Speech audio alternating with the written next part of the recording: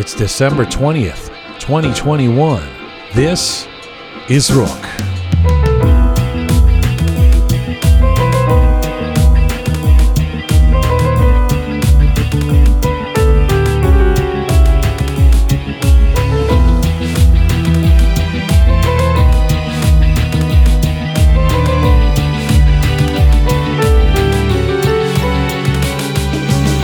When it comes to Persian music inside and outside of Iran, there's a great deal to celebrate. Legendary songs and melodies, brilliant artists, interesting cross-cultural innovators. But it's also no secret that the Iranian music business is fundamentally broken, from the effects of an Islamic revolution that banned music of almost all kinds, to a culture that sometimes devalues the status of arts itself as a career. Iranian music has been left dysfunctional and bereft of the international success and exposure that it would deserve.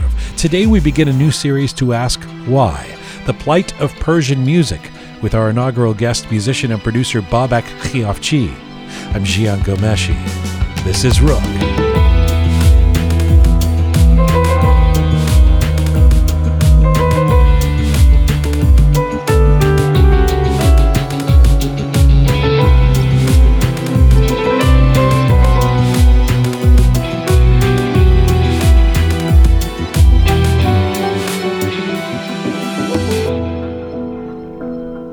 Hi there, welcome to episode 160 of Rook. Nice to be talking to you. Hope you're keeping well. Wherever you're tuning in from around the world, hello to you from Toronto, Canada. Salam. Salam Dustan Aziz. Khosh Omadin. Durud ba shoma. Hello, Groovy Shaya. Hi, Durud. Hello, Durud. Hello, the fabulous Keon. Hi, Jian. Welcome back. Thank you. I would say you've got a fabulous tan, but you always seem to have a tan. Do I? Do you have more of a tan now? I've changed races since you've seen me last time. Okay. I mean, is that too much? I don't know. There's nothing wrong with that, I suppose. As long as you love all races. I do, of course, yeah. But I changed 5 shades. So. Keon is here. Shaya is here. We're still down a man. Sending love out to Captain Reza, who's still down with COVID, but improving, I'm told.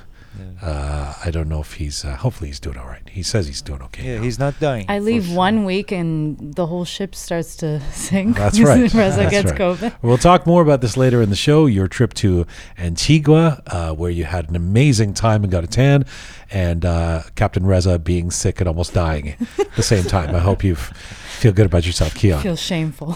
Listen, we often talk about music on this show, and specifically Persian music, and specifically the Persian music industry and the dysfunction of it. And it makes sense that we talk about Persian music because it is one of those ties that binds all of us people of Iranian background. There's either through nostalgia or excitement about new artists. There's this. It's one of the few things, in fact, along with say Persian cuisine, that unites us in many ways. A Gugush song can bring us all together, for the most part.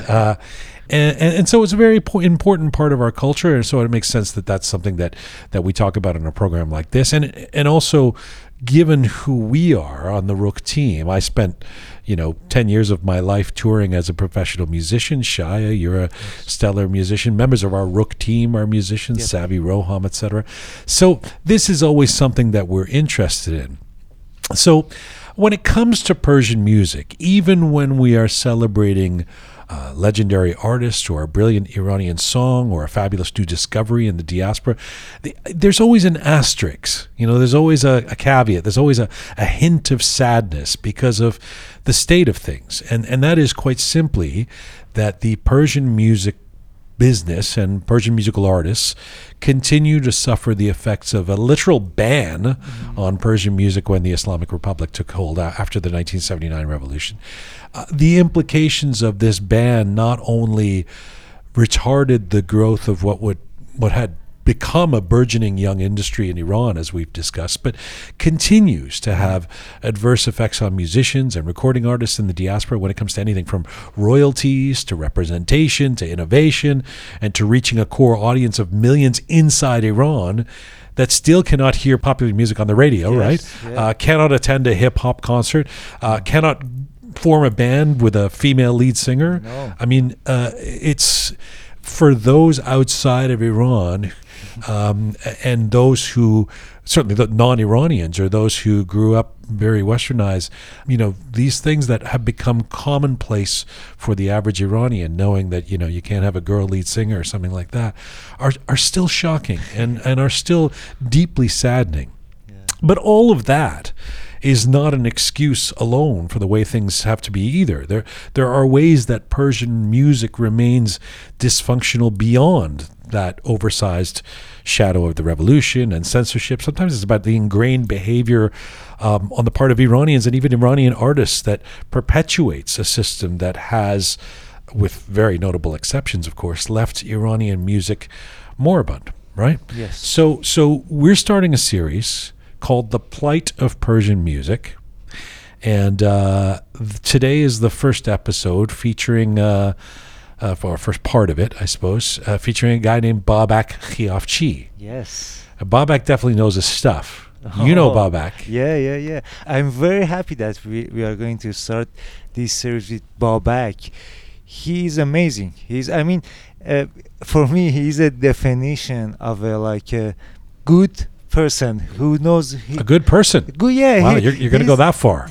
Yes, yeah. he's a good person. Yeah, he's one of the most honest people that I have seen.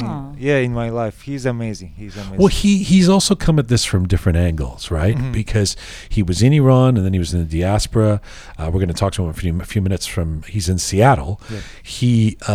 He's kind of he's a musician himself. Yes, notably so. I've got to ask him about playing that concert with Gugush.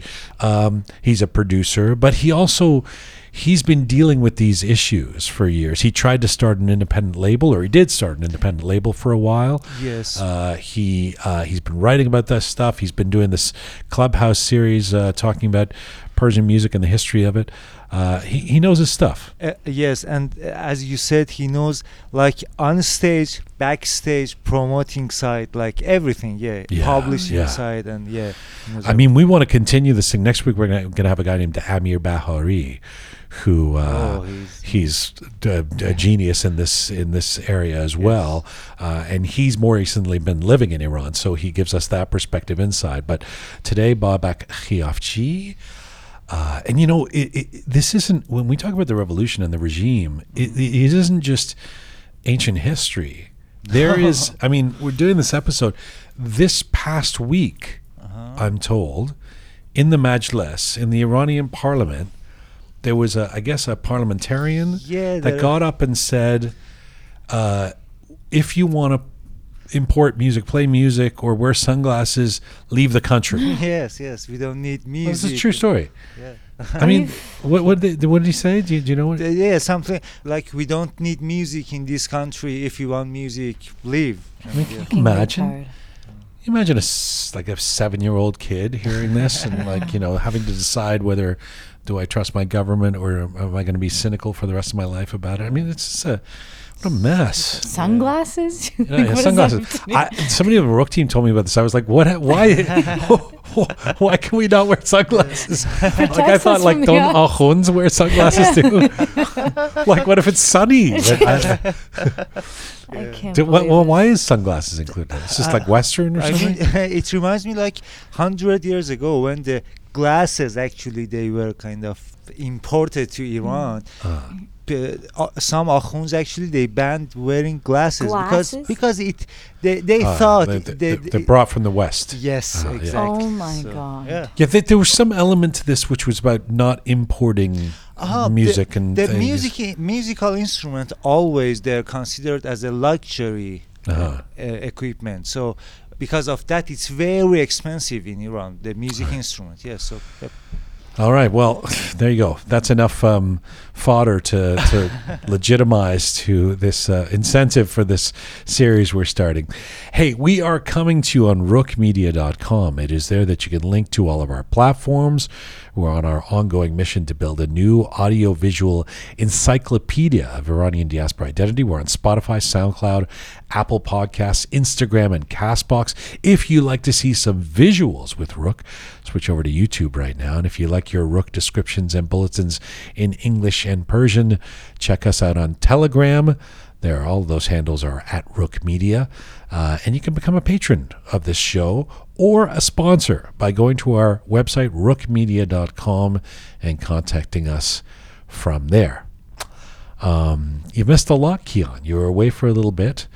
We got a bunch of mail. Yes, we did. A lot of interesting mail Is that right? today. Yeah. All right. Yeah. Like I can't wait to read them. Actually, they're quite funny. Some of them. We're going to get to the letters of the week. We've also had a lot of response to our Contemporary History of Iran series, part one of the episodes dealing with Reza Shah, which we began last Thursday. All of that you can find at rookmedia.com. We will get to the letters. We'll get to Groovy Shaya. Do you have some music you're going to play after this, by the way? Don't tell me what it is. Did you pick some? I picked some, and I think actually maybe there's a chance that you will talk about them. Okay. I won't release anything. Okay. So you think it's something that Babak's going to talk about? I think so, yes. All right. We'll get to that as well. All right, Keon, Shaya, stick around. Reza, Khuda pedar biyamorze. What? Do you say that? Khuda piyazit kon. Marhum Reza. No, what do you say? I don't. خدا شفاعت بده. Zabunit gaz begi. We have often talked about Persian music, its peaks, valleys, and one-dimensional nature on a popular level on this program, but we wanted to start a series to take the opportunity for a deeper dive into an industry and creative class that has struggles in myriad ways. You might call it the plight of Persian music in recent decades. Specifically, what is the state of popular Persian music today, including, say, rock, rap, or alternative pop? How did a burgeoning music business in Iran implode after the revolution? And was it ever all that it was promised to be? And in the years since, why is the Persian music industry outside of Iran so dysfunctional, as we've often discussed? And what are the roots of why Persian rock and alternative music, if not Persian pop itself, has not had a greater global impact in the last half century? Well, our inaugural guest for this series may be a software engineer by profession, but he is a music nerd, a music industry veteran, a rock guitarist and a producer, and a guy who has consistently made no secret of his passion for building Persian contemporary music. Babak Khiafchi was born in Tehran, spent most of his childhood in the UK and the US, and then returned to Iran with his family after the 1979 revolution. In his teenage years, Babak discovered hard rock and metal music as an emotional outlet and started learning to play the guitar. By the 1990s, he was teaching rock guitar in Tehran and collaborating with multiple music groups in the emerging Iranian underground music scene. In 1999, Babak immigrated to America, and in July 2000, only 10 days before the start of the tour, got a call to join the Gugush Band in her comeback tour. Babak did the tour, including that memorable night of the very first Gugush concert after 21 years that took place at Toronto's Air Canada Centre with an audience of over 12,000. Babak thereafter decided to create an independent record label for Iranian underground musicians, Bamohang Productions, and started writing music reviews and creating alternative music programs for Persian media to introduce new artists. He was also instrumental in the success of the Persian indie rock band Kiosk, of which he was a member for a few years. Babak ended the record label in 2010 and began focusing on concert productions and supporting artists with obtaining performance visas and providing career advice. Most recently, Babak has been hosting weekly music-related programs in Persian on Clubhouse. But right now, Babak Khiafchi joins us from Seattle, Washington today. Hello, sir. Hi, Jian John. I'm really happy to be on your program. I've been a long-time listener of you, and I just wanted to come over and say hi for, interviewing all my guitar idols and some of the musicians that have really had an impact on my life. So thank you for doing that. Thank you for coming on the show. And this is a very particular topic that I think you're really suited for. I hope you don't take it offensively that I called you a music nerd, but rather as a badge of honor. That was a perfect description. Okay.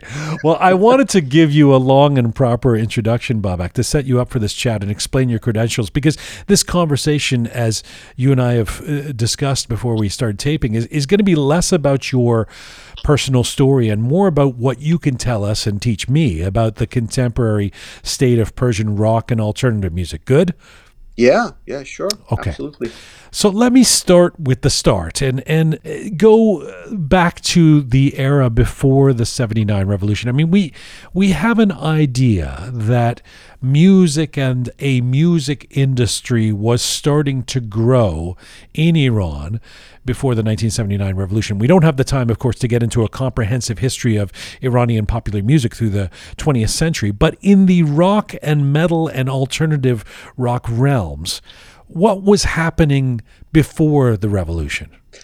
Before the revolution, there was a lot of experimentation going on, a lot of fusion and different styles blending with Iranian folk music and rock music. We had some great musicians and cover bands like Black Cats, The Rebels, Scorpio, Zanguleha, Ojubaha. Most of these were cover bands. They didn't have original material. The ones that did have original material, like Kurosh Yaghmai, Farhad, Faramaz Aslani, these are the ones that have still remained on our classic Persian rock playlist, and we still listen to them to this day. So these are the ones that have stood the test of time and created some really memorable hits in the Persian music rock scene, I guess.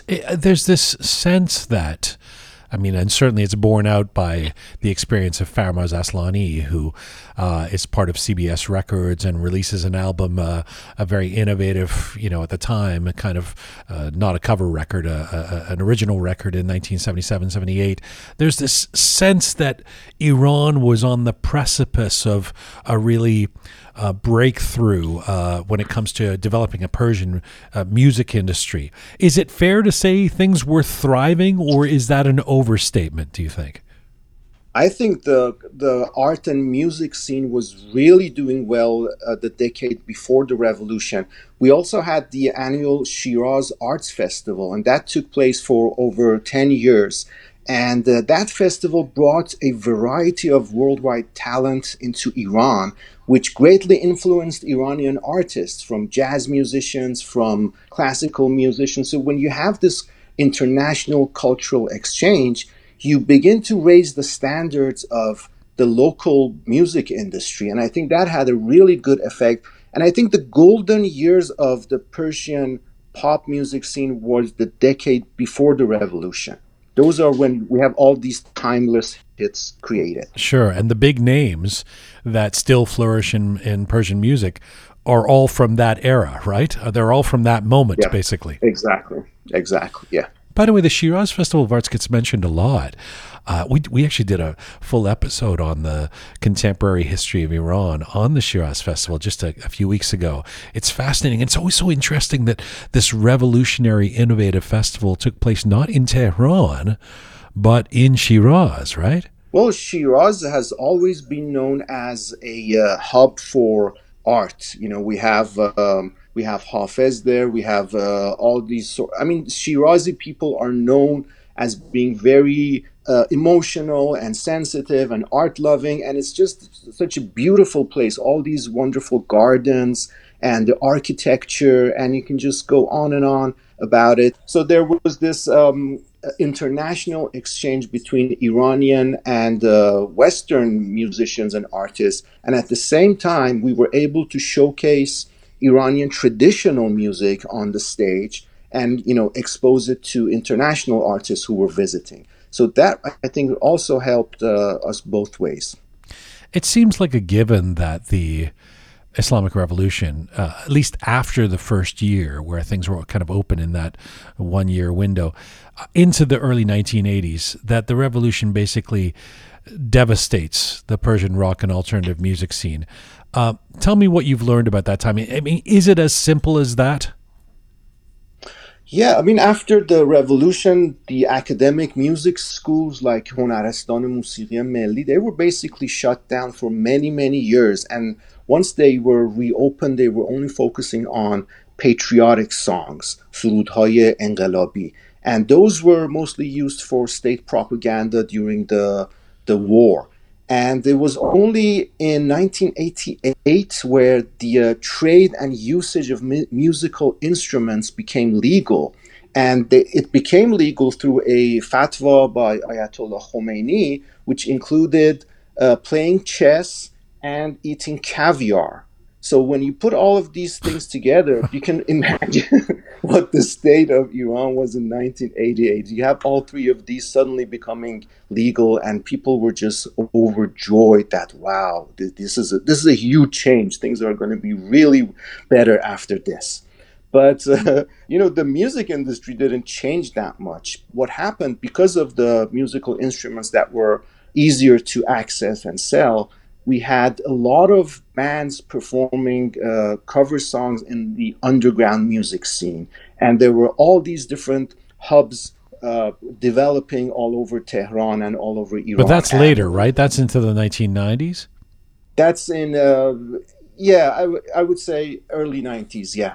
So just take me back for a second. I mean, and let me just get a little granular here. For those of us who weren't there, either because we didn't live in Iran or who were too young or whatever, like say you were one of these musicians who was playing rock music in, 1978, literally what happens to your rock guitar and your amp? After 19, like, do you just like hide it somewhere in the basement and never play it? Or, I mean, what happened to what had existed before that time? To my knowledge, a lot of it went underground. Music instruments, you were really lucky if, the comité would catch you, and then if they didn't break your instrument, because they were really sensitive about anything symbolizing Western culture during the first decade of the revolution. So a lot of these musicians either became silent or they, immigrated to other countries. Wow. We hear about that underground scene that you were just beginning to talk about developing by the early 1990s. You were part of that, in fact, along with folks like Arash Mitoui. So the 1980s are pretty much a write-off for Persian music? I mean, at least in Iran? Yeah, 1980s was mostly surud-hay enqelabi. Tell me about the group Khoda. Khoda, well, are you referring to Arash Mitoui's album, Khoda? Oh, sorry, was that an album? I thought it was the name of the group. you were playing with him. I thought the band was called Khoda. Was the record called Khoda? Yeah, the album was called Khoda. Yeah, that was one of his first underground rock album official releases. And, it's not a big release. You have a small group of people who just take your tape and copy it and distribute it between themselves and give you good feedback. That was the release. But the, I guess, creativity of Arash Mitoui in Khoda was that he was blending blues and jazz and rock and traditional Persian dastgah into his music, and using some of poetry from his father and some other Sher-e-No lyrics. And it's just an amazing album. It's just so full of emotion. If you listen to it now, it's really overproduced because we didn't have a lot of good equipment back then. I think it was just a 4-track that he used to develop and record all these tracks, but it's just a great experimentation at that time. This was in 1991. The word underground music, like, it gets used a lot. It gets used in the West to describe a genre of music, right? Like, it's underground music scene. But in Iran in the 1990s, I mean, it was literally an underground music scene. Exactly. And I wonder if you can describe the ecosystem for somebody like me who wasn't there, who was playing music in Canada at the time and would have no sense of this, because I know that, I mean, I can watch the Bahman Qobadi, the great film from Who Knows About Persian Cats, that's from 2009, and there's sort of an underground music scene at that point that we're watching, but it just means you go behind closed doors and you but it's kind of thriving by that point. In the 1990s, I've got to imagine that there's a real danger of being found out, of being discovered, and yet you're developing in the basements or in the the undergrounds of houses or buildings this scene where young people can hear music and trade tapes, and describe that ecosystem for me. Yeah, when we talk about basements and underground music, it was literally underground. We would go into our friends' basements and storage spaces and clean out rugs and old cabinets and dead cats and just make it a livable place so we could just spend hours and hours there. Because the main problem was having a soundproof environment that wouldn't bother the neighbors who would call the police or somebody, and then we would have all our equipment confiscated. So it was very carefully scheduled who would, be coming and going, and how we would control the hours of rehearsal so as not to bother any of the neighbors. But it was just like a time machine for us. When you stepped into that environment, you would just forget about all the other issues you had outside in the real world, like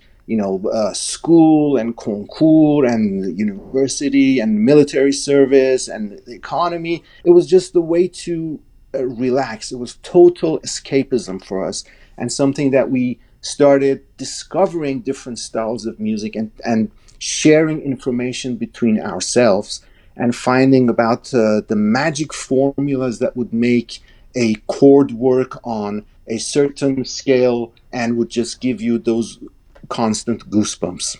What about these little concerts that you would do in the undergrounds? Like, how do you get the word out in a furtive way without the authorities knowing? And how do you gather 200 young people to come for a concert in the underground without the neighbors or the authorities finding out?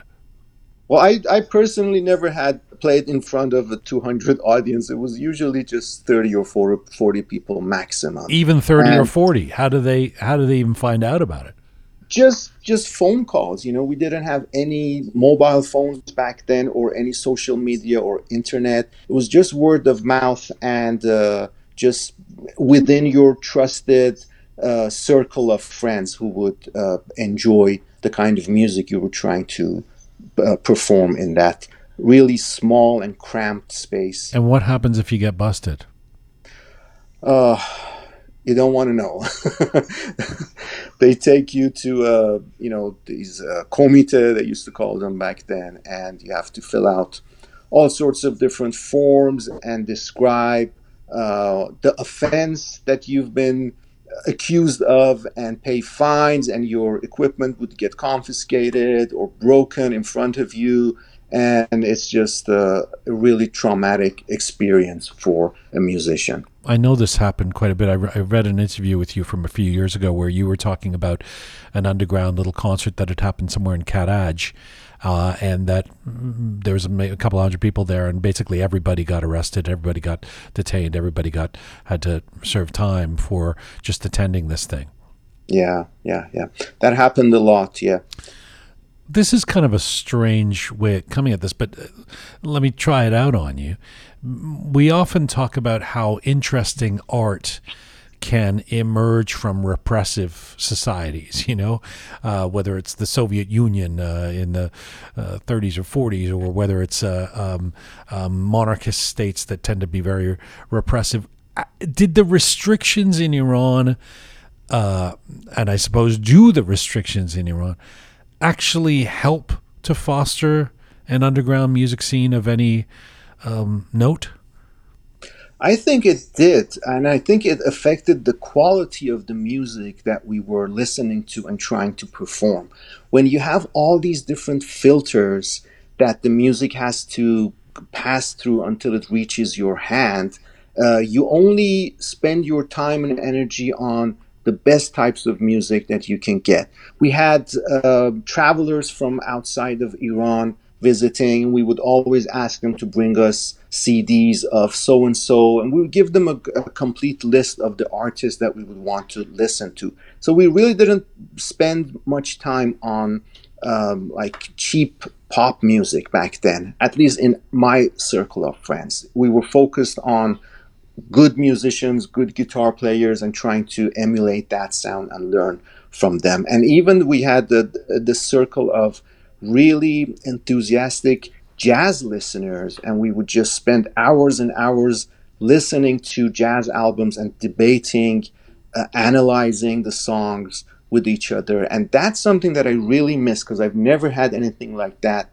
in after I've immigrated to the US, until recently, where we have a clubhouse where we can just talk endlessly about music. But there's an energy that comes from doing something that you know is subversive or taboo, that you couldn't necessarily feel if you're doing it in Toronto or New York. That's true. That is true. Yes, because that sense of discovering some magical formulas together that you know would probably cause you some problems if the authorities found out. Yes, that is very exciting. So at the same time as rock music had pretty much died, or I should say, any kind of popular music for the most part had pretty much died in Iran, a Persian music scene is developing in LA, in the States, in Los Angeles in the 1980s and then into the 1990s. But it is dominated by this very generic and homogeneous pop sound, with some notable exceptions and outstanding artists, of course. But overall, this generic sound, how did that happen? My understanding, my take on this is that, after the revolution, the majority of these A-list Persian singers, they had to leave Iran, and they all somehow landed in Los Angeles. And the majority of them, they were doing really well inside of Iran before the revolution. They were sponsored by government organizations. They had royal commissions. They would perform in festivals. So they really didn't have any other skills or professions other than music to support themselves. So once they came to LA, that was the only thing they could do to make ends meet. And there was a small community of Iranians there. And usually, I mean, they would hire them for either weddings or birthdays. And the type of music they would expect is to hear danceable and upbeat music. You don't want to go to an Iranian gathering and sit and talk about philosophy and deeper, So well, I do, but I guess maybe most people don't, I suppose. Well, maybe not in the 80s. They didn't want to do that. Right. So yeah, like you said, everything became danceable and 6/8 grooves and less serious songwriting, just some light, entertaining music as an escape from the harsh reality of immigration. Right. Babak, what can you tell us about something called Caltex? Yeah, Caltex was an interesting thing. I did some research about it. Caltex Trading actually was established in 1980. It was a food and Persian specialties distribution company. So, they would distribute Persian stuff to Persian groceries, like, all the baqalis and everything. And once we had this whole community of Iranian musicians established in LA, they created Caltex Records and used the food distribution network to distribute Persian pop music to the baqalis. And that became the infrastructure of our Persian music industry. Wow. And to this day, it's still like, if you want to get Persian CDs, you don't go to like a bookstore, or even when we had Tower Records and Barnes and Nobles and everything, you would still go to a Persian baqali to get the CDs, or even concert tickets. And when you have this kind of an infrastructure in place, it makes it impossible to track the number of record sales or CD sales. And there's never been a reliable I would say, data aggregator like we have in Billboard magazine that would consistently report the top best-selling artists in Persian music, Right. and if we could use it as a reliable reference point. And Caltech's records at some point in the 90s, they represented 75% of all Persian music productions. Wow.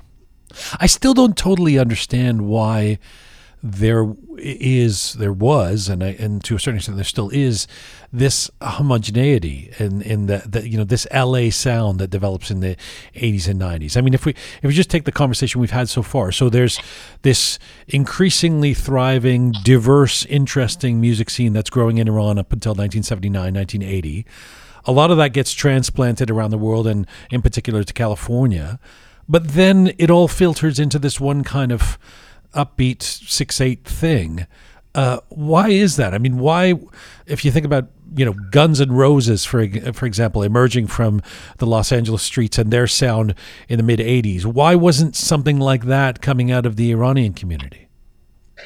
I think it was, but it wasn't as prominent, and it wasn't, well selling. So the producers would tend to focus on upbeat music. And keep in mind that the Iran-Iraq war was happening, so you had that harsh experience inside of Iran, so people would still prefer to hear upbeat and light, entertaining music. And then you had all these immigrants on the other side of the world. And I think that's my theory, that people were just looking for a way to escape the harsh reality of being Iranian immigrants. You were here by that point, by the early 2000s. Was there a subversive here, meaning the West? Was there a subversive underground scene that was growing amongst Iranians in the West that was a response to the LA sound? Not that I know of. If it was, it wasn't getting good exposure. I mean, this is all before the internet and social media happened. How did the internet help the underground scene in Iran and help the Iranian music scene outside of Iran? Yeah, so I think access to the internet really was a revolution for Iranian underground music. One of the first albums that came out and represented the Iranian underground rock sound and showed that how creative Iranians can be with the minimum amount of equipment under restrictions, like you mentioned, was an album by the band Oham, and it was called Nahal Hayrat. Right. And this was all developed in a home studio, Shahram Sharbaf. He created this, and it was rock music with Hafiz lyrics, and it was just mind-blowing that the quality of production and the musicianship and the beats, it was just an amazing and fresh sound, and there was so much passion in this album. It still gives me goosebumps anytime I listen to it. And then the Shahram also created this website for Oham and started sharing links to different music groups and different files on the internet. And that, I think, that was probably the first hub for Iranian underground music. And this was way before social media, so that was a good start to this trend. In terms of what you were allowed to play and or record in Iran by the late 1990s and the early 2000s, with the emergence of the internet as well, I mean, I've said this many times on this program, and sure I'll say it forever, but it's so hard for me to understand the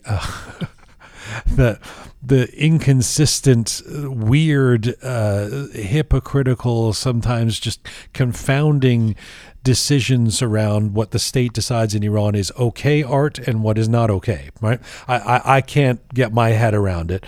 I'll hear something that I think is entirely benign and be told that this was totally banned, and then I'll hear something that I think, well, I assume that would be banned, and it isn't.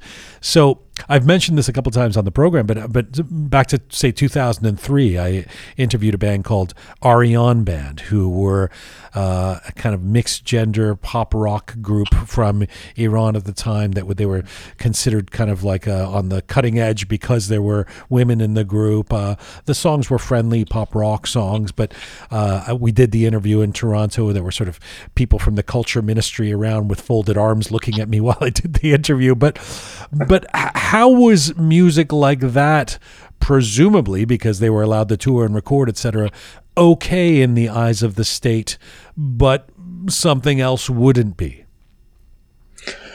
So there's this thing called Ershad that regulates all the art and music inside of Iran. And in order to get a permission to record or perform a certain piece of music, you would have to get permission for the music itself and also the lyrics and the combination of the lyrics and the music. And the people who would be supervising and had the authority to sign off on these were very rarely artists or musicians. Right, of course. They were just that's where all these problems came from. They just had a gut feeling that maybe this would sound too I would say Western, or it wouldn't follow religious laws, and they would not give it permission. And Ariane had, I think, their manager at that point was very well connected with Ershad and the government. And I could be wrong, but I think once you can prove that there is a financial justification of doing stuff and you can create some income, then a lot of the regulations tend to start easing away. So I'd be a touring musician in the 1990s, all through the 90s, in North America, and in Europe, and our biggest concern was trying to get along with each other or write songs that we thought were interesting to our fellow bandmates. If you're in Iran as you were, a rock musician, say in 1998, before you come here, is it basically a decision then in terms of the music you're making? Am I going to make music that I think the Ershad will think is okay, and then I'm going to go into that direction, or am I going to do stuff that I know is not going to be okay? Is that what's happening in your mind as you're creating music? Yeah. Well, here's what I've learned, that Iranian artists are very creative at finding loopholes in regulations. And the way they did this was they would manage to perform rock music without the lyrics, because they could easily get permission for instrumental music. And we would go to see a lot of good music, rock and fusion bands. There was Kaveh Yaghmai performing at that point. There was Avije. There were a lot of bands on stage. Once you eliminate the music, then you can pretty much play anything you like. Right. So that's how they got their, they managed to get that stage and live experience, which is really crucial for a performing musician to perform in front of a crowd. You have to. Oh, I see. Once you get sanctioned, once you're okay for one piece of music or something, you have more latitude. They check you less for the future recordings. Or? Yeah. Then you develop this resume, and you say, okay, well, we performed music, we generated income. Here's your share, and we can do this again. They don't care if the music is heavy metal or thrash metal or whatever. They're mostly concerned about the lyrics. But I still don't get, I remember when we had Babak Hamini on the show last year, and we were talking about those first two records that he made while he was still in Iran, and one of them gets banned, or he's not allowed to play the songs, and then you listen to the record, it's like a fucking guitar, soft jazz rock guitar record. I mean, it's the most, I don't even know how anybody would find that problematic or devilish or something. This is why I can't understand how these rules are applied. We couldn't figure it out either. I mean, it was pretty much a gamble. you would just place your bet, and maybe it would you would get permission, maybe you wouldn't.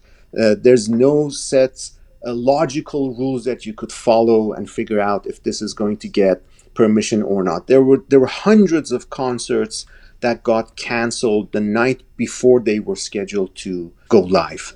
And there's just no way of predicting who is going to stop you from going on stage. You know, I said that I didn't want to focus too much on your personal story, but the fact that you were on stage at that historic Gugush show playing guitar, her first time playing in 21 years, that had to be a visceral experience, not just for you, not just for her, not just even for the people who attended, but for Persian music. It represented something. Can you talk about that night? Yeah, that was probably one of the most memorable nights of my life. This was in 2000, July 2000, and this was 10 days before the show, and I got this call from my good friend Babak Riyahipour, who's a fantastic bass player in Iran, and Babak Amini, and they called me and said, we're in Toronto, we're going to play with Gugush on her comeback tour, come and join us. And just, out of the blue, I was going to college, I was working, so I dropped everything, and I said, okay, well, this is a once in a lifetime experience, I need to be there.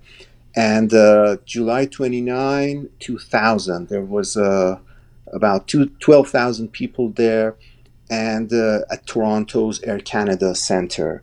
And it was just an amazing night, because a few days before that, Ahmad Shamloo had passed away. And when Gugush came on stage, the first thing that she said was that let's have a moment of silence for the passing of the father of Iranian intellectuals, Ahmad Shamloo. And at that point, where you're standing on stage with Gugush and there's 12,000 people in the room and everybody goes dead silent for a minute. And it was just an amazing experience for me, that at that point you don't feel that anybody has like a political or a religious affiliation. You just feel an Iranian community coming together through music and healing as a group therapy experience with the music that has survived so many generations, and it's all because of an amazing artist like Gugush. It's quite a moment that you got to be there for and perform as part of. It feels like certainly a watershed in terms of the rebirth of Persian music, this time outside of Iran. And through the 2000s, the early 2000s and that first decade of the 2000s, there does seem to be a lot of interesting music being developed both in Iran and outside, including some bands you played. And tell me what you wanted to do with Bamohang Productions. With Bamohang, so when I toured with the Gugush band, we played 14 concerts in Canada and the US, and then I decided I need to go back to college and finish my studies, because I've had that experience. I mean, they continued and had a worldwide tour after that, but You left the Gugush tour? I left the Gugush tour after 14 How dare you? I know. Well, I learned a lot during those few months that I was on tour with them, and I learned that the Persian music industry is not a safe place. There's no guarantee that you're going to get a paycheck at the end of the month, or you're going to get what you deserve. So I went back to something safer, like computers, where I could get a regular paycheck at the end of the month. But I used my knowledge and my passion to develop this independent label called Bamohang Productions. And at that point, CD Baby had just started, and this was one of the very first websites that you could submit your music to, and also print on-demand CDs, and also create digital forms of this and distribute it on digital platforms. And at that point, iTunes didn't even exist. Spotify didn't exist at all. It was just one or two, like I think it was Amazon Music that was just starting to create the digital music market. But this gave independent artists a complete autonomy and independence from big record label contracts. So you could create and develop and distribute your work the way that you wanted to on your terms. And so I used this channel to get underground music from Iran that did not have Ershad permission for recording and publishing. And then I started distributing this through CD Baby online on the internet. And that was just a very, very rewarding experience for me. And I think a lot of these Iranian artists got exposure through this channel. Why didn't you continue that? Was it because it's just too hard to make a go of it, or did you not want to?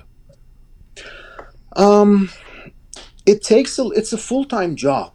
And I was pretty much by myself at that point. It was just me spending hours and hours and days just doing this. And I had a life and a marriage and career, and I needed to balance all of these together. And it was just taking too much time out of this. And there was no profit margin on it to make it financially feasible. Wow. It was just a passion of mine that I was following. But when it started taking too much time off of my day job, then I realized, okay, well, maybe I started something and other people can continue it. And I'm happy to see that a lot of similar models are now being continued and thriving, and I'm very happy to see that. Well, yes and no. Let me segue into today and the nature of the Persian music industry and market today, in as much as we can do this with any authority in just a few minutes. But to get your thoughts on this, I mean, one wants to think that things have gotten a lot better and that we're at a new moment. And there's certainly more diversity to Iranian music these days, from, hip hop to alternative rock to folk. Some of the groups and artists, as we started off when we were talking to folks we've had on this program in the last year. But really, the market feels fragmented. It's clearly dysfunctional still. Much of the music feels, I dare say, uninspired or derivative. What accounts for this in your view? Well, like you said, there is a fragmented music industry. There's no coherent infrastructure for reporting or creating music. There's a music industry inside of Iran, then there's the one outside of Iran, and nobody knows how to track the best-selling music, and there's no I would say democratization of data. Everybody's just creating their own playlists, and that I think is one of the most important issues that we have. So even if good music is being created, there's no way to track it and get it, give exposure to it. How would tracking it help? Well, I guess. So if we're looking at Spotify as one of the major platforms Sure. that people are using, you can go to spotifycharts.com and look up regional reports for the top streaming charts by any country except Iran, because Iran is not even on that drop-down list of options. Right. So Spotify doesn't even recognize Iran as a market, it just doesn't exist in terms of Spotify. And one of the reasons I would say, is that a lot of users in Iran connect to the internet and to Spotify through VPN connections, Yes. which masks their IP address inside of Iran. So Spotify doesn't recognize this user is logging in through Iran. But once you have a sort of you know that there's a market out there, then you try to describe it and go more granular and figure out why there's this amount of listeners from that specific market. Iranian music is just categorized as world music. There is nothing else that describes it when you want to Right. submit. There's no recognizable genre for Persian music. Yes, Even one called Persian music. There isn't, right? there is nothing like that. There's either, even if you look at all the Grammy nominations that we've had from Iranian artists, they have either been world music or new age. There's nothing for Persian music. Once I think one of the important steps in getting recognition and representation and being able to discover good Persian music is trying to establish an identity for Persian music. And we don't have that in place anywhere at all. Yeah, I did a little experiment myself. I went on Spotify, I went on iTunes, and I looked up, I tried to, use the search mechanism there to see what I could find in terms of aggregating Iranian musicians or Persian artists or Persian music. The best I could get is there are lists of the top Persian hits, quote unquote, that you can find, say, on Spotify, but they're all distinctly in a certain kind of pop sound. They're all of one genre, really. There's nothing that aggregates any other kind of sound. I mean, any other kind of Persian artist that is, except for those that I guess are getting a lot of spins on Persian pop radio somewhere. Would that be where those artists are found? Pop radio, I guess you mean internet sites? Yeah, internet radio. into Persian pop radio streaming and things like that. Yeah, probably. But even those sites, they don't categorize them as Persian music. They just call them like rap or hip hop, and there's no distinctive Persian label. And we actually had a chat on Clubhouse about the Turkish rock scene, and we were discussing why Turkish rock sounds so good and has that Turkish identity in it, and it's just getting better and better all the time. And it goes way back into the 60s where they started this experimentation with folk music and Turkish rock and everything. But that's a really good model that we could follow for Persian music. And Turkish pop music and rock music is just phenomenal in my opinion. It just sounds so fresh and up to date, and it still maintains their own Turkish identity, and they have their own categories for them. They have Turkish rock. Turkish rock is well known. There's Anatolian rock, there's arabesque, there's all these other ways that you can describe Turkish music to others. We do not have that established yet. But they also have the advantage of having a country, the source country, united with the diaspora, right? I mean that again. I mean the dysfunction, exists when someone like Erfan or Hamed Nikpay or anybody who's doing stuff that is outside of that particular pop sound, or even some of those pop artists, of course, can't even go and tour or play or earn royalties from the main country where they have fans. That's true. Yes, that is true. We can't have financial transactions from Iran over the internet. There's all sorts of international restrictions. Yeah, so the dysfunctionality stems from a lot of different issues that other countries do not have. And something we've talked about a fair bit on this program as well: copyright, publishing, royalties. I mean, when these things are, when platforms out there don't feel like they need to pay for the music, and in fact, some big platforms ask the artists to pay for them to play the music, that is not going to be able to foster the conditions where artists can be making a living at this and become an aspiration for younger folks who want to get into it, right? Exactly. And this is one of the issues I had with, we talked about Caltex a while ago. What they did was that they would give the artist a lump sum of money and just purchase the entire rights to the music without any copyright contracts or royalties, and Caltex would own the entire music publishing rights and the rights to the music videos. So that's like several sources of income that an artist is denied of because they just got a lump sum of money up front. And Caltex owned these copyrights for I don't know how many years, and probably they still do own a lot of them. And Iranian artists, a lot of them don't know their rights. They don't know they can join artist unions. They don't know they can register their songs, join ASCAP.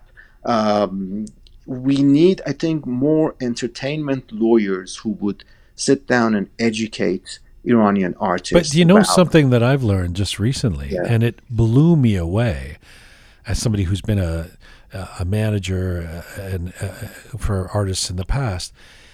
There are well-known Iranian artists, like those the people and bands and artists that we would consider the top tier that most Iranians around the world would recognize, that have no manager, that have no agent. That, in other words, there's no structure of management and label representation for a lot of artists in Persian music today. I don't even know how that happens. You couldn't imagine that in the West. It would be very avant-garde for a popular artist to not have a team around them, and yet that doesn't exist in Persian music. Yep, that's another point of dysfunctionality in this industry, that there's no trust, there's no reliable label representation and artist management. The majority of successful Iranian artists that I know of, they are managed by either their siblings or their spouses. And that seems to be a winning model because of the trust that they can establish. Is that what it's about? Trust? I think so. It's, I mean, it's just bad business, right? It's weird. It's honestly weird. It's that there isn't, that there isn't more of a priority put on an infrastructure being developed. I mean, this is why artists are kind of flailing and at the whims of, somebody's wedding invite or some gig that they hope to get at a festival or something, because, good artists in the West have representation. I mean, that's just kind of the way it works. Yeah. Well, a good artist manager would create multiple streams of income for the artist. Right. But when you have a really bad infrastructure like we have in the Persian music industry, you cannot really do any long-term planning. So you're just looking for, how to book the next gig or the next concert, get that lump sum of money upfront before, somebody goes bankrupt and they can't pay you. So it's just short-term and short-term profit as soon as possible. Yeah. And go on to the next album. It's a bit heartbreaking, really, because even sort of indie, folk or rocker artists in North America who have any traction at all will already have an agent, will have management, will have a label that if nothing else is taking care of the business end entirely, so that the artist can focus on being an artist as well, right?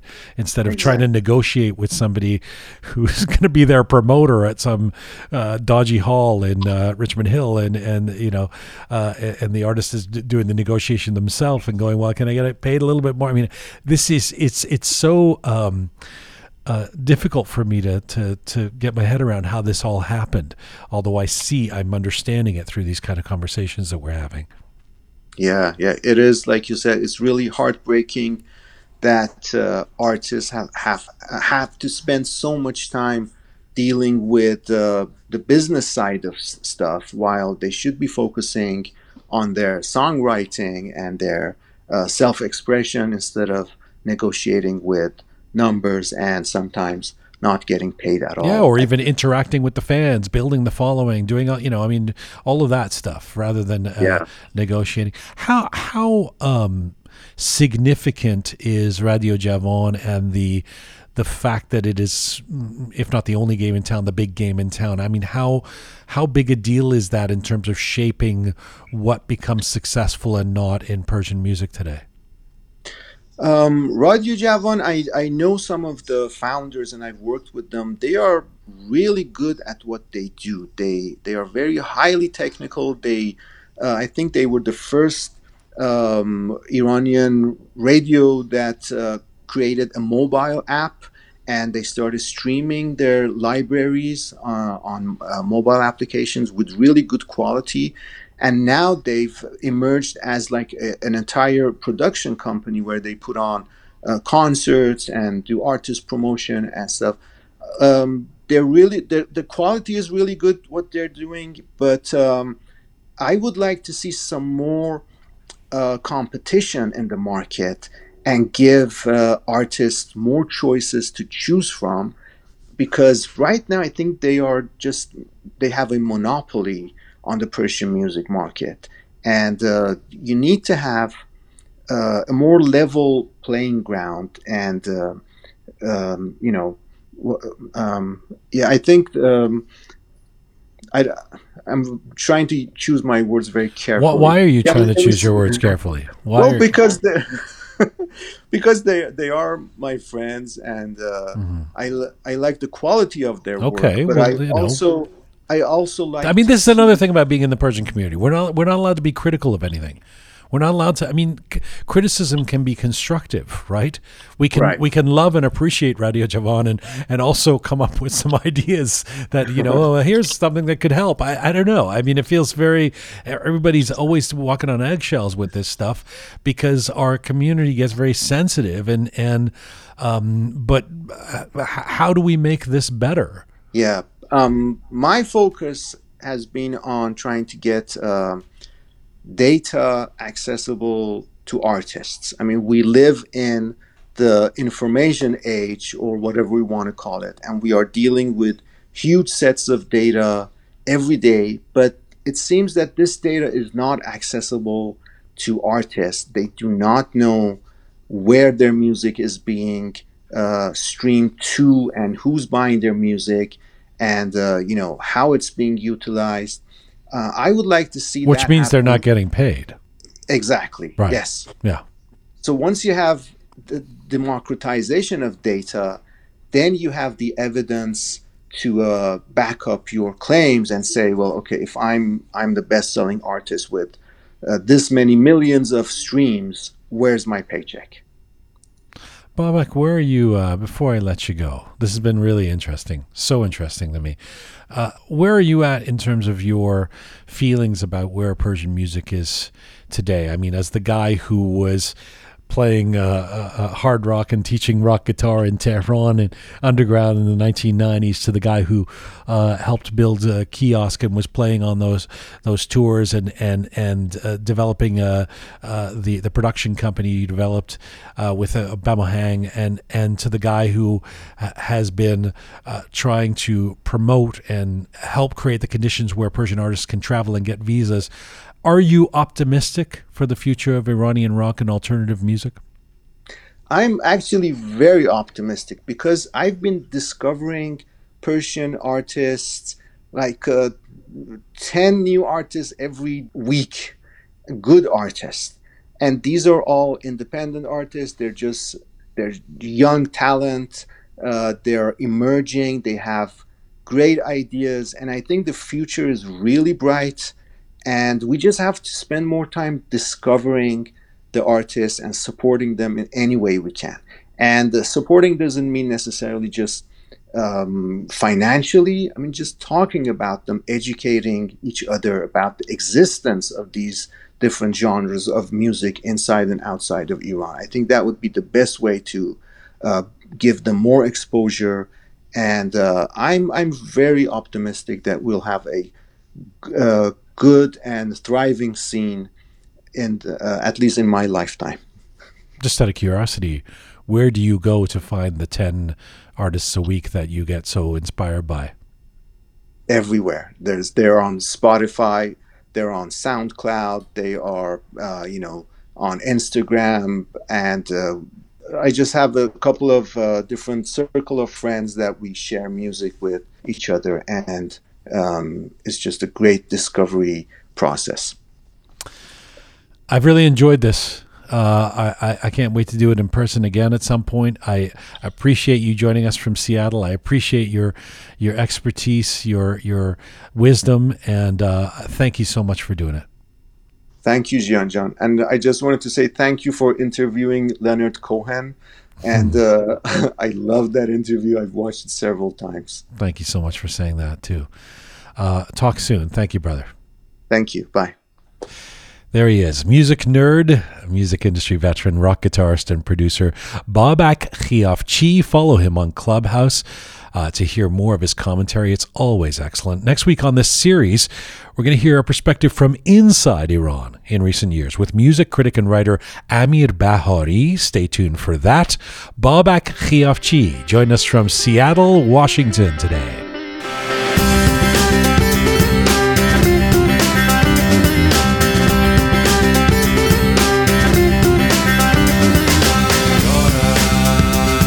بیساز که یارم به سلامت بازایت و برهاندم از بند ملامت خاک ره آن یار سفر کرده بیارید تا چشم جهان بین کنمش جای اقامت که از شهتم راه ببستن آن خال و خط و زلف و رخ و عارض و قامت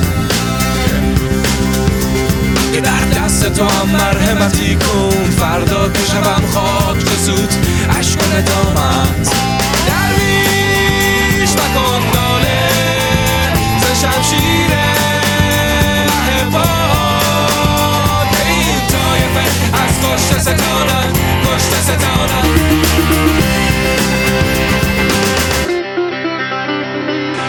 آنکه به تخلیل و بیان دم زنی Yes. A little taste of the song Darvish. That's Oham, right? Yes. The Van Oham. I had a sense you were going to play that. I know you really like that. How? Because you played it for me once before. Yes. You love that. I've never heard that. Isn't that cool? I love it. You know what's cool about that? So what's that from like 20 years ago? Yeah, kind of, yeah. 1999. 1999. Yeah. So that, and they're in Iran, right? Or they were in Tehran when they made Tehran, yeah. So it amazes me. I mean, this is speaking of dysfunction and still great art being made. They create that music that can't get played on the radio in Iran. They can't perform it live. But it's awesome. I mean, it's up there with any other kind of power rock pop of the early 2000s. It's got that sound. How would I find music like this? Like, there's no way for me to come across this unless someone like Shia walks into my life and says, Yeah, you know, I mean, that's... A tall drink of water. Yeah, Shia she walks sure into your is. life. So It's that, amazing. I mean, that's the thing, you know. We don't have a like Persian category on Spotify that you can go like Persian rock, and that's I thought that was a really important point that Babak was making. Yes. That there is, you can't even the tools that do exist, like Spotify, it's unclear. You just sort of go to a world music or something like that to find in terms of the genre. Like there are a few, as I mentioned, Persian music lists of, the Persian hits of today or something like that. But there's no genre related, and so I mean, it makes it all perpetuates, right? It's harder to discover stuff. What did you think of that, Babak Khiafchi? It was eye-opening. I mean, listen, this isn't my world. I'm not into music like you guys. Mm-hmm. You guys are inside the industry, or you used to be at least. So it was very interesting for me in that sense that it's just, I never thought of things the way that he was talking about it. And I had no idea that there was no Persian genre on Spotify. That makes me sad. And by the way, I was at that Gugush concert. You were? My mother, my parents. In the year 2000? Yeah. We were in Toronto at that time, just over the holidays, was it? Or was it summertime? Anyway, they dragged me to that concert. They dragged you. It was very emotional, right? Was it very emotional? Yeah, it was. Well, to be honest, I was 11 years old at the time. So I was trying to be a white kid. I didn't care for the Persian culture. So did your parents cry? Oh, yeah. I think that actually made me realize, wow, this is really really special. You know, it's And the Gurush. Shamlu thing. Oh, and Yeah, the, yeah, it's yeah, crazy. 11 years old, you wouldn't have. Yeah, I mean, don't give a shit at that point, but I appreciate it now. Do you feel like Bob Eck was? I mean, he's a great ambassador in a way, talking about this stuff because he's diplomatic. But do you feel like he was pulling punches a little bit, like he was not saying everything he could say? I mean, certainly when we were talking about Radio Java. Radio Javon, some of the stuff. It's hard to tell because Bobak, even if he wants to like even if he wants to like fight, Swear with at you, yeah. he tries to do in a way that you. Yeah. Diplomatic. But I mean, I think he delivered. What He made his point. Yes, Yeah, yes. yeah. And what other thing that I want to say about the song that we played, Darvish, and it's related to the one of topics that we discussed. I mean, you discussed with the Babak about that you don't know the rules of Ershad, that who can get license, who cannot. Like the Oham, their whole album was the poems by Hafez. The Hafez. Everybody knows Hafez, but there is no chance that they could get a license because it was a rock music. That's interesting though, because one of the things that Bob Eck said that was illuminating for me was that he said it usually really is about the lyrics. He said if you can get the lyrics through, then you can kind of play whatever music you want, which I thought was very curious. Yes, but yes, I said that because even that you don't know. Right. Like it happened to me that I brought several lyrics to Ershad.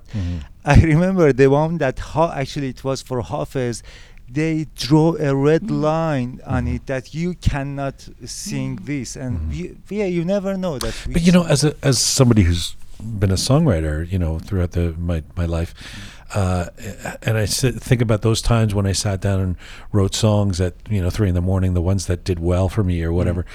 To have to calculate into that, when I asked them the question about, do you have to think about when you're creating? Yes. I mean, the last thing you want to do for any artist is say, by the way, when you're painting that picture, think about a government regulation, right? Or whatever it is. So in the moment of creating, or do you need to think about Ershad? And I expected him to kind of say, well, that's not what you do. Later on, you think about, and he's like, no. I mean, that's like, while we're writing, we're thinking about that. And is this going to make it through the censor? And is it not? And that's no way to develop a creative industry. I mean, it's. Yeah, I mean, most of the time, instead of like practicing our instrument, we had to find a loophole to how to ditch Ershad to get a license. And when you guys Dang Show got, you're not banned or something, but you weren't able to play, was that because the Ershad said that you're crossing the line or something? Or? Yes, I mean, let me say something right now. Because of Babak, Dang Show is Dang Show. I have to mention this, Wow. What do you mean? So he released our first album. He was kind of our first promoter, and he kind of discovered us. Yeah. And no wonder you said all those nice things about him. So actually, one of the reasons that we were banned of performing in Iran was that like Babak released our first album because he was in the United States, and so. Wait a minute, he discovered you, but then he created the issue where you couldn't get it. He discovered us, and we didn't know if we release our first album outside of Iran, then we cannot perform inside Iran. So you mean just releasing the record outside of Iran was an issue? One of the biggest issues, yeah. I mean, I will continue to ask that question of anybody that comes on the show. I mean, how do you make sense of these rules and regulations? Unfortunately, the answer seems to be you don't. There's no rhyme or reason to it, but it's maddening. Keon, it's amazing that you can even pay attention with all the sun you've had, the joy, Indeed. Whenever the life gets difficult, I look over at Keon and realize how things could be different. I almost feel guilty for it sometimes. You just came back from Antigua. By the way, you've got a cough or something. I feel like not only have you had your vacation, now you've got COVID and you're giving it to me. I do not. I had a PCR test as soon as I arrived at the But airport. since then you got it. I can feel the molecules. I've been home all weekend. There's no way. I just feel a little bit of, that like, بیا. when you're over ببین. نه با خودم مریض نشدم. Listen, is whatever happened to having a regular little bit of a Not cold? allowed. You know, Colds it's are not allowed anymore. right? No. It's Omicron. That's what that is. Yeah, that's all there is out there. But no, I'm fine. I promise you. Man, you got out. You got out the right time. Oh, my They might God. be banning the flights I again now can't or believe whatever. this. I cannot believe that we're back. Yeah. Just please, if they take away the gym from me, I think that'll be. I the don't final think that's straw. going to go into lockdown. They again. closed it down in Montreal, in Closed what Quebec. down? All the gyms really? and Oh, really? salons. Yeah. Oh. So, anyway, sorry to Our very ruin own- everybody's mood. No. Our very own Captain Reza. We didn't want to talk about it too much last week because we were all actually afraid Yeah. that we actually had the COVID. But now we realize we didn't get it from him. Of course, now we might get it from you. No way. But That would we knock on wood. no. But there was a little scare because the Captain Reza the week before, he'd been running around and you hear like like nobody's business. Being And captain. then all of a sudden he's like, hey, I can't speak in my throat. Yeah. He lost his voice. Well, this is weird, Captain Reza. The COVID seems to manifest itself differently in different people. So his girlfriend Yeah. had all of the traditional symptoms, right? Which is like high temperature, cough, shortness of breath, unable to taste anything, no sense of taste. Captain Reza, he started making good movies, which is weird. After all the years of making shit, no. Captain Reza was vomiting. He was throwing up like constantly, and it's to him it's almost like he's got like stomach flu or something, right? shit. Yeah.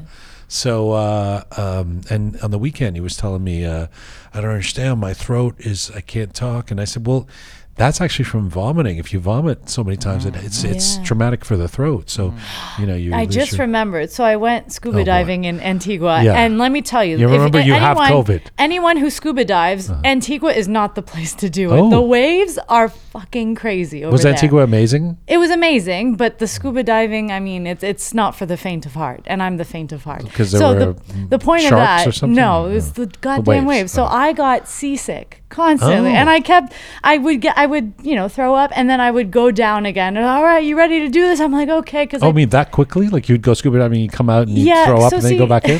So I paid for an It's a advance. good way to lose weight. Maybe I should start scuba diving. The thing is, I paid for the advanced scuba diving, and I was like, I'll be damned if I don't finish Right. this I damn want course. my So I scuba had diving, to. yeah. So that made me think maybe that's why my throat's a little off. So Mm-hmm. I don't have COVID, okay? That's the point of this.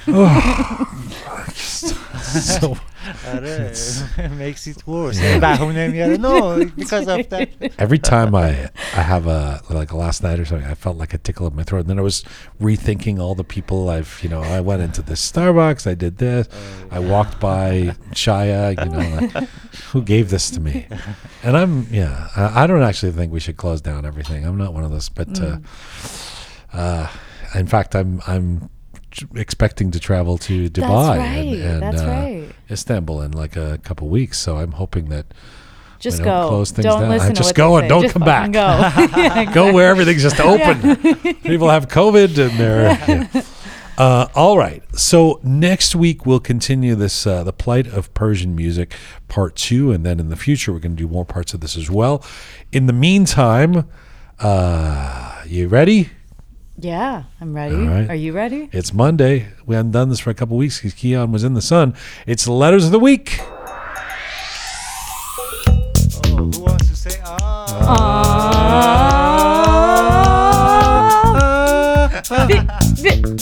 Yeah.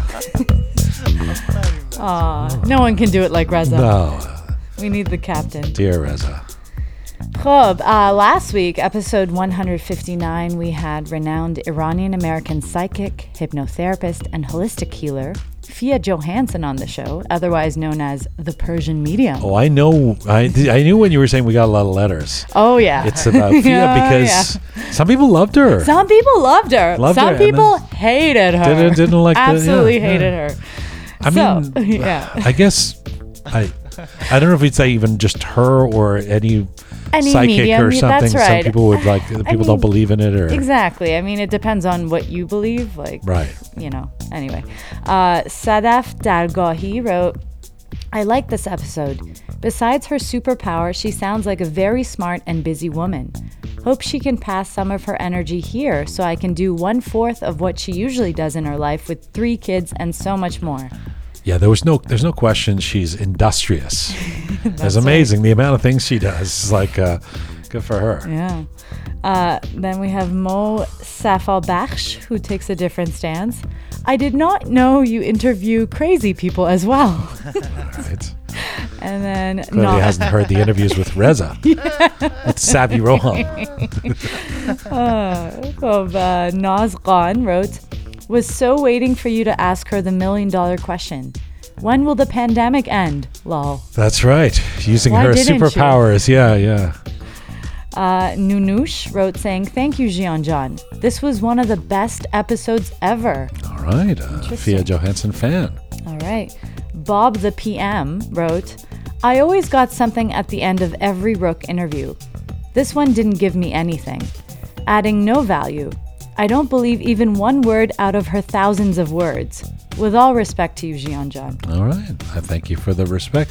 Listen, you're welcome to not love all of the guests that That's come on the right. show. There's a variety of guests. Some of them are not going to be everybody's cup of tea, as Shir Nasiri would say. That is true.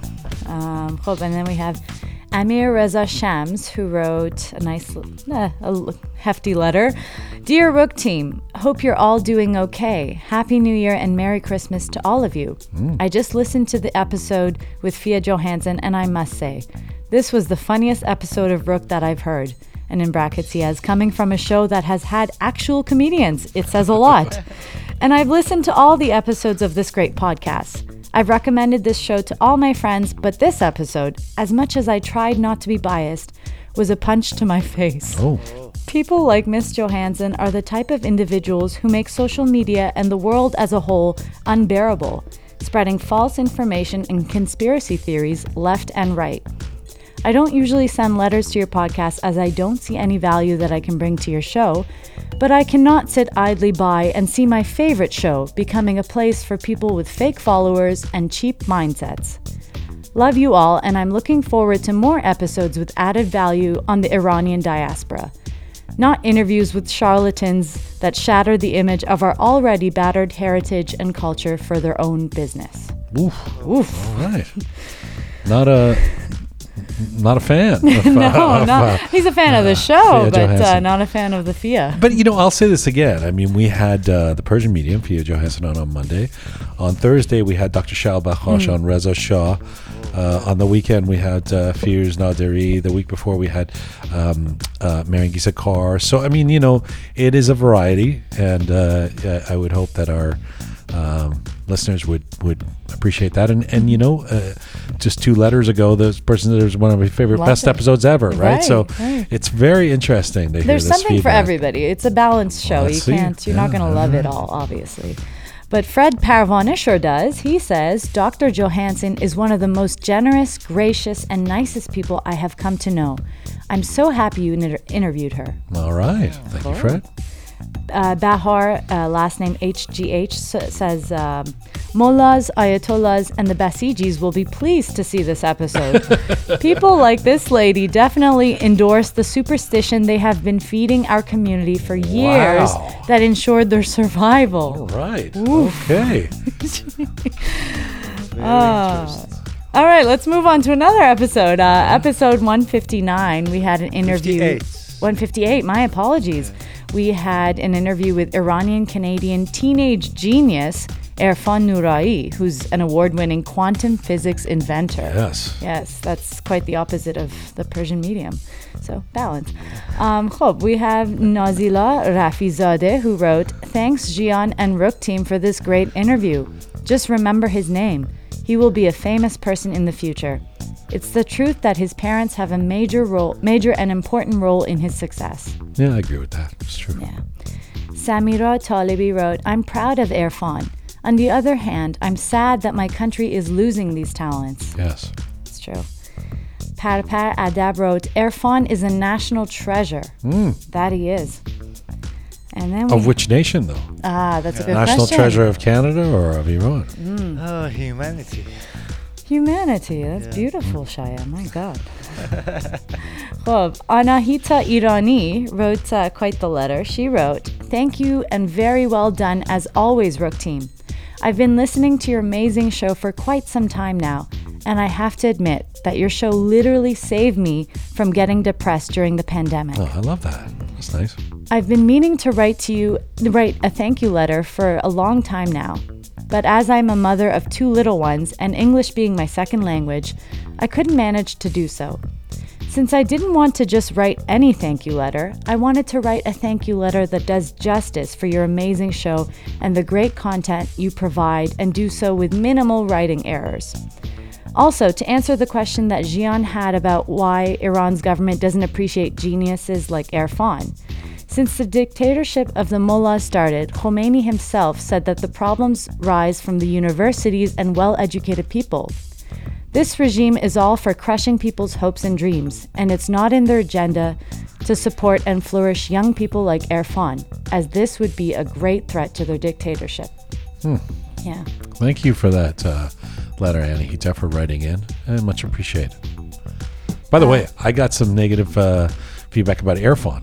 Oh, The no way. Boy genius. Irfan? Yeah, Who yeah, could yeah. say something This musician guy I know, who will remain unnamed, but he's not a Faramaz Aslani fan either. Okay. The guy wrote and was like, "Oh, that guy's a fake." I'm like, he's a kid. He's a child. 19 years old. Yeah. Who cares? He invented some things. I mean, it was like, Are you serious? I'm Oh, wow. 100% serious. Yeah. Well, there you go. Not everybody's cup of tea. No. We have a general letter from Ehsan Hudkani. He wrote, Hi, dear Rook Team. This picture is from the time, by the way, he sent a picture of with a sign saying listening to Rook from, I'll go on. This picture is from the time I was listening to Rook from Mashhad, Iran. And now I'm listening from Ottawa, Canada. Oh, He moved. welcome to Canada.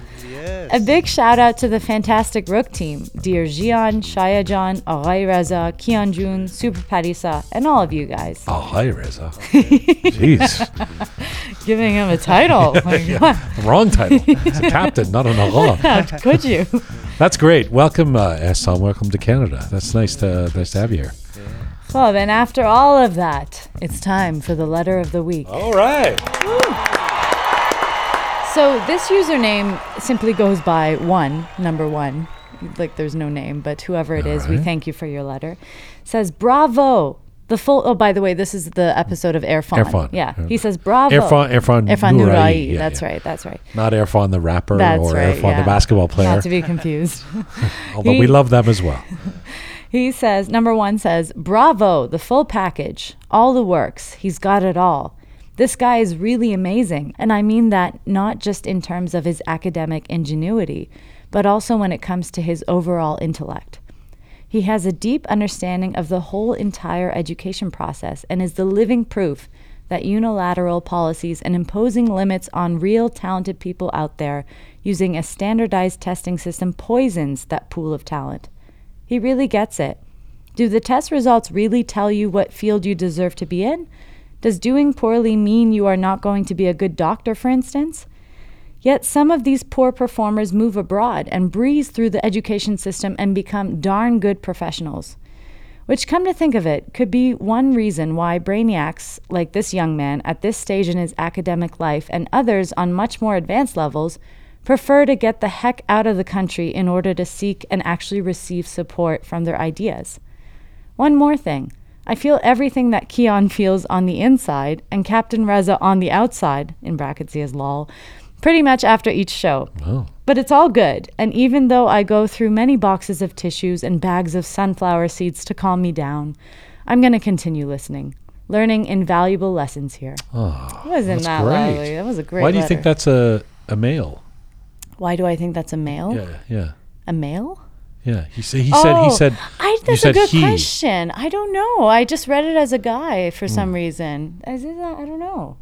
I understand. I feel everything that Keon feels on the inside. Oh, it could be. I don't know. Captain Rez I on the outside, though. guess. So I guess maybe. Why doesn't this person feel anything that you and I are, Shaya, on the inside or outside? It's But what is confusing. it? That part confused me a little. So how could you feel what Captain Reza feels on the outside? And what you feel on I the don't- inside. I don't know. And what is Captain Reza feeling on the outside? Like I'm assuming my soul and Captain Well, I get that Reza's, part. You're like- inside, but Yeah, I mean, but- Captain Reza feels on the outside. The wind on his face, I don't know. I don't know. the chafing of his beard. How to turn a lovely letter into a source of ridicule. Sorry, number one, or however you're. First of all, by all means, at some point you can tell us your name. There's nothing wrong with that. If you wish, we'd love to hear who you are and where you're writing from. But should you wish to remain anonymous or with your username, thank you for your letter of the week. It's very much appreciated. But maybe you could send a supplemental letter explaining what it is you feel on the inside that Keon feels and Captain Reza feels on the outside, pretty much after every show. Needs box of tissues and sunflower seeds to get through it. So. I feel what Savi Roham feels in his hands and Super Parisa in her ears. I feel what Shaya feels in his groin area and what Jian feels in the nape of his neck.